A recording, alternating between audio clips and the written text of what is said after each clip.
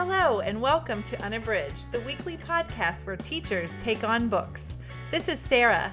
Join us for bookish episodes and a monthly book club pick. This is Ashley. Find us on Instagram, Facebook, and Twitter at UnabridgedPod, or go to our website, unabridgedpod.com, where the books we read are linked for purchase. This is Jen. Check out our Teachers Pay Teachers store, our Patreon page, and our newsletter. Please rate, review, and subscribe on Apple Podcasts to support us. You want opinions about books? We've got them. Hello, everyone, and welcome to episode 147. This is all about spooky reads. That's a tradition. I can't resist when I see that word. So today we are going to talk about some of the books to get your spine tingling this fall season. Before we get started, letting you know all about the spooky reads we have in store for you today, we want to remind you that we have a ton of content every month on Patreon. There are book to movie adaptation episodes. There are unabridged off-topic episodes. We are putting a ton of content over there. So definitely check out our Patreon page. So now we are going to start the way we always get started with our bookish check-in. Ashley, what are you reading today?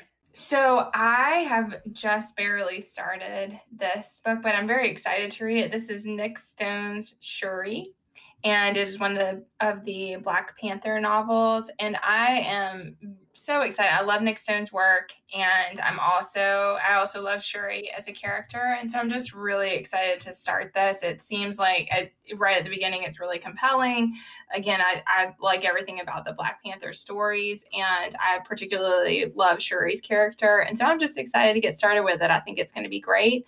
And recently, Cosmicology had an opportunity for people in honor of Chadwick Boseman's death and recognition of all of the amazing things that he did related to Black Panther. They had an opportunity for people it could still be ongoing when this releases, but I'm not sure, for people to get the Black Panther comics, and that they were free and available to people.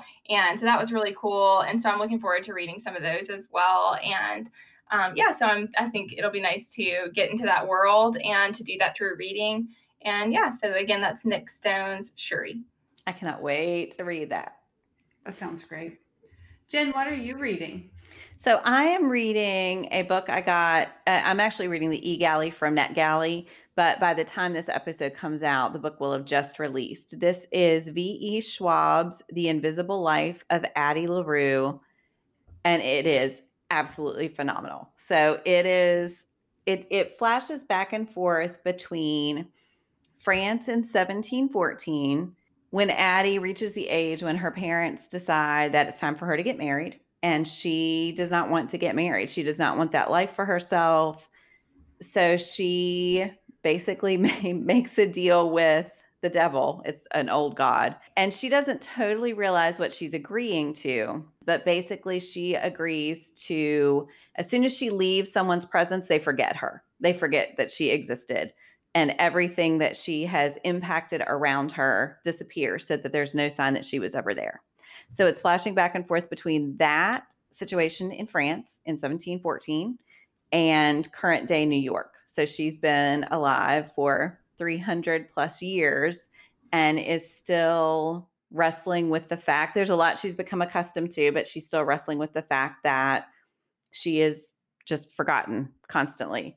She can't really be hurt. She can't get sick. And so she just is this being who there's no lasting impact on her, and she does not have lasting impact on anyone else. It is just, I don't know how I can convey just how fascinating it is, but the writing is absolutely gorgeous. There are so many lines that I'm highlighting as I'm reading, and the story is just really, really good. So I'm not quite halfway through. I had to pause to read something for a buddy read, but I can't wait to get back to that one. That sounds great. It's really good. I think both of you would like it a lot. So, yeah. Sarah, how about you? What are you reading? So I'm just going to keep it real right now. I am having a really hard time getting any reading in. So I'm still reading some of the books that I've talked about in prior episodes. One is Lamar Giles's Not So Pure and Simple. I talked about that in a prior episode, and it is a YA novel. It's really good. It's just that I am having a hard time finding time to read. And then the other book that I'm reading is They Are There, which is our October book club pick. It is by Tommy Orange. And it follows 12 characters from Native communities that are all traveling to this big powwow. And it's all about their experiences. It's really compelling. The writing is gorgeous, as Jen would say. The writing is just beautiful, but I am just trying to plow through those to get them read. And I don't have anything new to talk about, and I'm sorry. That is That's all okay. So by the time this episode releases, our There October Book Club episode will have already released. It's episode 146. So be sure to go back and listen to it. And again, loving the book, just trying to move through it so that I'm ready to discuss when we record episode 147. And to finish up our bookish check-in today, we are thrilled to share a book review from one of our unabridged ambassadors. This is Tally with her book review of Hench. You can find Tally at Tally Loves Books on Instagram or at tallysadventures.com. And here's her review. Hi, this is Tally Loves Books. I wanted to tell you a little bit about a book I recently completed. Thank you to Harper Audio for the complimentary audiobook. It is Hench by Natalie Zena Walshitz. I'm not entirely sure I got that name correct, but it tells the story of Anna, who works as an assistant to villains. She's a number cruncher. She loves her spreadsheets. She loves to do research. She lives in a world where superheroes and villains are out in the open to the world. Within this world of superheroes and villains, there are both top tier and lower tier heroes and villains. And they all have entourages and staff to keep up with their operations running. And my favorite part, they have temp agencies, which is actually how Anna ends up getting her job. Needless to say, I really enjoyed the world building on this book. The basic premise behind the plot is that while heroes are supposed to be protecting people, the collateral damage that they do is often worse than the good that they accomplish, or arguably is. I'll leave the plot there so as not to spoil things. Overall, I really enjoyed this book. I really could see some parallels between what's going on in the US today and the alternative universe that this book takes place in. I love that the heroine, Anna, in a world full of superpowers, uses her brain to advance. I also love that the characters are not just one-dimensional caricatures, but rather fully developed with strengths and weaknesses, as well as positive and negative aspects of their personalities. And this is for both the heroes and the villains. I do think that the book gets a little long in parts, and the ending, although not a cliffhanger, is pretty open-ended and begging for the next adventure to come along.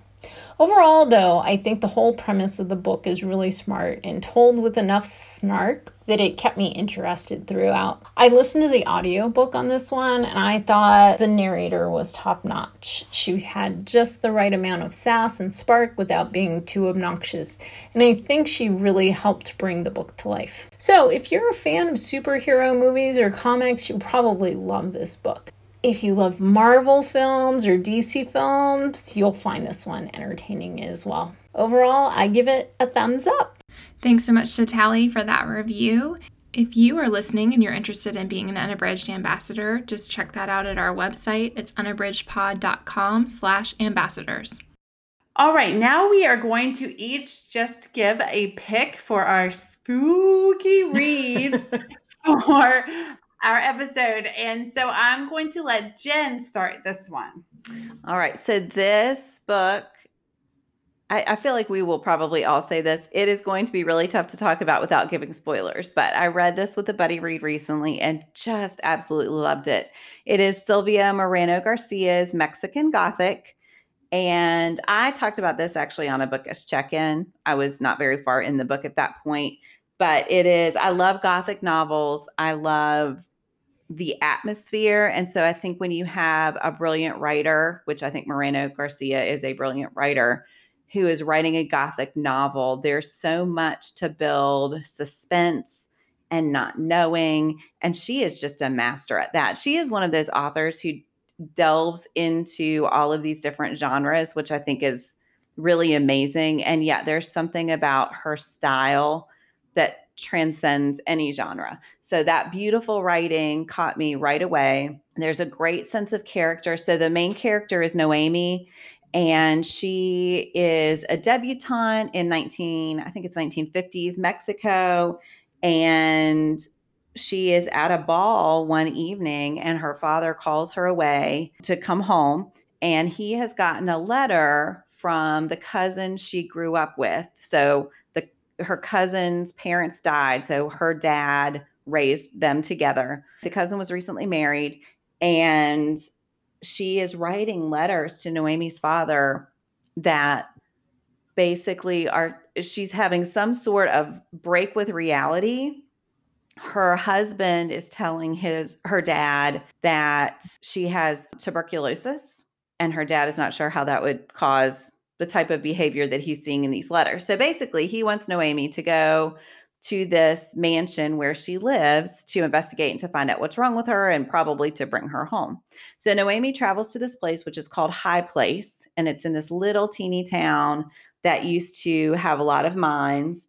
The description of the mansion reminded me of Edgar Allan Poe's The Fall of the House of Usher. It is just, the house almost feels like its own character in the story. So she goes in, and she's not really impressed with her cousin's husband. He's kind of a jerk. He's being really resistant to Noemi being there at all to help. There are all these bizarre rules, like nobody's supposed to talk to each other at dinner at all. Nope, they're supposed to eat completely in silence. She's not supposed to go outside. She's not supposed to smoke. She's not supposed to go to the town, et cetera, et cetera. And she just starts realizing that there is some strange and sinister stuff going on. And she wants to leave, but she doesn't want to leave her cousin behind. And so she's in this quandary about what to do about the situation. And I feel like I probably need to stop there. But I will just say again, it is just a great example. If you like Gothic novels, just that sense of elevated sort of romance, and again, the description of the house and of the people. There are some really bizarre secondary characters who just add all of this intrigue to the plot. I just absolutely loved it. So that is Silvia Moreno Garcia's Mexican Gothic. I have that. I can't wait to read that. Yeah, same. I'm looking forward to reading that one. And I will also say, this is superficial, but the cover is so beautiful. If you are listening, just go look it up, because it will probably make you want to read it right away. So, okay, sorry to jump in. Go ahead. Ashley, what is your spooky read? So, like Sarah, I've been having trouble with reading lately, and also spooky reads, as listeners probably know, are not my thing. They're not my thing. So I always wind up reading for this episode. But then when I read them, I do often enjoy them. The one that I am going to talk about is it's not really spooky. It has paranormal things in it. And so therefore I feel like it qualifies, but it's not bone chilling at all, as you had said in the beginning. No spine tingles. No spine tingling experiences on this one. So, I mean, I think, and that seems to be where I can enjoy this genre. So I like Shea Earnshaw's stuff. I really loved The Wicked Deep, and I especially loved Winterwood. I mean, I think that those ones that have some fantasy elements and some paranormal elements, I enjoy more than I do the ones that are actually creepy. And so this is Kelly Keaton's Darkness Becomes Her, and it has been on my unread shelf a long time. And so I had just been meaning to read it. I had my classroom library, and a lot of students really enjoyed it, and I had never gotten around to it. So it's a young adult novel. It is fast moving. It is the first in a series. but I did feel satisfied with the book. So I felt like sometimes I think that's relevant with series as to whether you are in it for the long haul or not. And I would be interested in reading more of it. I enjoyed it enough to continue the series, but I also felt some satisfaction with the way that this book stands alone. So this one is set in essentially it's kind of a post-apocalyptic New Orleans. And so there have been these horrific hurricanes that have really destroyed the community there. And it's very Southern Gothic. There's a lot of really the building, like you were talking about, Jen, like some of the buildings have kind of their own presence. And there's just this idea that New Orleans is now outside the rim. And so there's kind of the rest of whatever is happening with America, we don't get a whole lot of detail about that. But basically, she's coming from the sort of mainland, and then she goes out into what they call New 2. And so the setting is really fascinating. And in that space, all of these people is probably used loosely here. So like all there's a lot of there's vampires, there are witches and warlocks, so it's a lot of people who have magical features of one kind or another who would not fit in with sort of the regular society, have a space in New 2. And that is just, all of that is really interesting, and sort of the power dynamics between them are interesting. And so I thought all of that was really, I thought that was really compelling.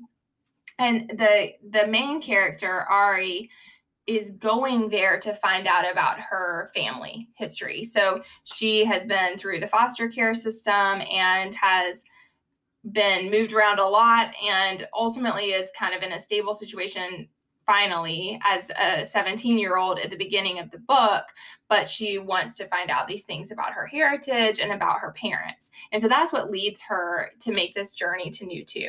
And then she gets down there, and I mean, I think it has a lot of the tropes that I think are really fun in this kind of story, and I was down for all of that. I mean, I thought it moved very fast. It was a lot of fun to read. It plays on some mythology, gets involved in it as well. And so it just, if you enjoy quick reads that hit on a lot of the Southern Gothic traditions, the paranormal traditions, and even dip into mythology, I think that this book does all of that. So I really loved it. So when we were at the high school together and I had the book club, some of my kids loved this book. I mean, oh yeah, that's good.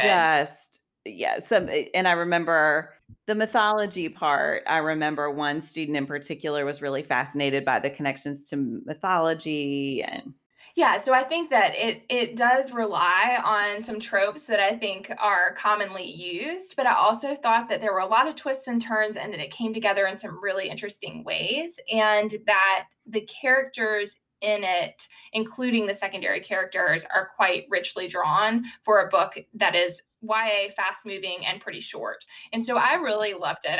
It was a great reading experience. Again, I've had trouble getting through stuff, and so it was nice to read something that was just really fast moving and fun and interesting. And so again, that is Kelly Keaton's Darkness Becomes Her. And I've wanted to read it for a long time. The cover is gorgeous. Speaking of covers, and the title I find really intriguing. So I've always been interested in it and just hadn't gotten around to it. So I'm glad I finally did. What about you, Sarah? What is your spooky read? I like that when you do that. So, like Ashley, this is not one of my favorite genres to read in, and I find that if I find a book that I love in this genre, like I love it, and I will recommend it to everyone. But it is really difficult for me to find a novel in this genre that I love. And so, that being said, over this time that we've been spending at home, I was in a huge reading slump, not unlike right now, but but in like March, April time period, I was in a huge reading slump. I could not get through anything, and I was like, I just need something that is going to grab me and be really quick and really fast, and I need a page turner. So I have had Riley Sager's Lock Every Door on my shelf for a long time. And so I was like, this is the one, I'm going to read it. And it did. It met those needs for me. Like, it was super fast. I wanted to know what happened. It was kind of creepy, and there was a lot of intrigue in it and some interesting characters. And so while I would not say it's like the best book I ever read, it definitely checked all those boxes for me, and I was happy and satisfied after reading it. The book is about Jules, who is kind of down on her luck. She's broke and she needs a job. And she finds this really, so it seems, awesome job at this old hotel in Manhattan called the Bartholomew. And she interviews for the job, and she is offered this obscene amount of money for the amount of time that she needs to apartment sit in this particular apartment in the hotel. And so she thinks she has just hit the jackpot. But then there comes all these rules. She's not allowed to have visitors. She's not allowed to spend the night away from the apartment. She can't disturb or ask questions to the other guests, all of whom are pretty rich or they're famous in some way. So that all kind of piques her interest, and she doesn't understand why. And then, like Jen and Ashley both were saying, like, I don't want to give away too much, but basically with Jules, she starts realizing that the things at the hotel or the apartment complex aren't what it seems, and she starts finding all these bizarre facts out. And I will say, since we are in the middle of a global pandemic, there is some hat tip to, which I don't think Riley Sager knew, that we would be in a global pandemic in his lifetime. But there is a hat tip to the Spanish flu, which was also a pandemic. And so that all what kind of resonated when I read it, because we were kind of at the beginning of being in our homes for a long time. So there were a lot of really intriguing elements about it. And I think that if you enjoy this genre, you will enjoy it because I flew through it, and everybody knows I am like the slowest reader ever. So I flew through it, and I was done in a day or two. So that is Riley Sager's Lock Every Door. Yeah. I think Sager keeps getting better and better. I was tempted to recommend his book Home Before Dark, which I read this summer, and that I think each book has been a little stronger than the last. So yeah, that might be a good one to get you out of a slump now. Maybe I'll check that out. Mhm. All right. Well, I think that we have given you some options, and then Jen just gave us a bonus one for Riley Sager's newest book. So let us know if you read any of these spooky reads, and also if you have any recommendations for us for great books in this genre. Before we end today, we are going to do our Give Me One. And today we are going to give me one favorite thing about fall. Ashley, what is your favorite thing about fall?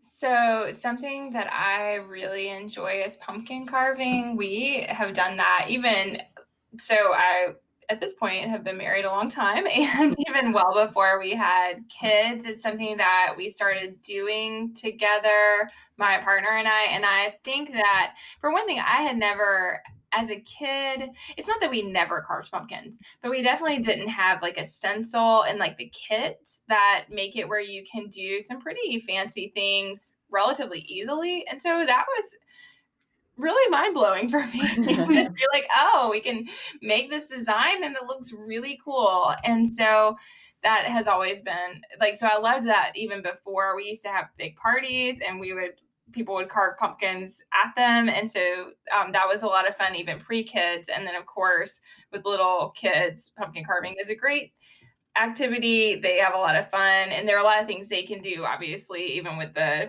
can't do the carving, obviously, but they You don't want your children to wield a knife? but they still seem to enjoy the whole process and have a lot of fun with it. And so, yeah, I think that's probably my most favorite thing about fall activities. And in general, I think the thing I like best about fall is that, even though I don't love that it's getting colder, and I don't love that when winter is coming. Summer is definitely my favorite season, but I love all of the things that go with fall. And so I do appreciate, I think it has the most seasonal activities, and I really like that part of it, getting to celebrate these things that only come around for the season. How about you, Jen? What is your favorite? So I really enjoy fall. I like a lot of things about it. So I had a hard time choosing, but I am going to say I really like the fall leaves. We have a burning bush at our house that is just this gorgeous crimson color when fall hits. And when I drive to my mom's, we go over the mountain and the leaves are always beautiful. So I really just like that. And I like the plants that come with fall. Like I like mums, and I like the way, goldenrod and sedum and all those things. I just like the way things look in fall. So yeah, that's going to be my pick, even though there are multiple things that I could say. How about you, Sarah? Well, I love fall as well. I love the crispness in the air, and I just love the way that I feel like fall has this smell to it. And I guess because I live in a valley, or we all live in a valley, but I live like kind of at the base of the mountain. So like the mountain is like right there at my house, and people having fires and and doing s'mores and all of that stuff. Like I love those smells, and I don't know. I really like fall, and I used to be a huge football fan, and fall signaled football season. And before we had kids, my husband and I would go to like our like sports bars and like watch the games and all that stuff. And I just always really had this fondness for fall and what it represented. And it's cold. It's kind of cold and crisp, but not too cold like winter. So I've always really enjoyed fall. And I think being from the valley, and like you said, Jen, with the leaves and how beautiful the scenery is and all of that, it makes me, and I really have begun to appreciate where I live. And having lived other places now, and having come back and decided to raise my family here, I really appreciate the beautiful scenery and the mountains and all of that. So yeah, I love fall. Okay, well, I think we gave you some things to think about for spooky reads for this fall season, and also some of our favorite fall things. And we would love to know your spooky reads and your favorite fall things about fall. So definitely hit us up on the socials. We're at Unabridged Pod on all the social media, and you can always comment on our website at www.unabridgedpod.com. We love to talk to you, so definitely hit us up and let us know some of your favorites. Thanks for listening. Do you have comments or opinions about what you heard today? We'd love to hear them.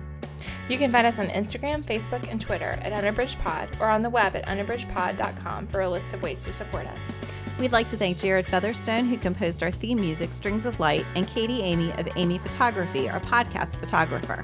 Thanks for listening to Unabridged.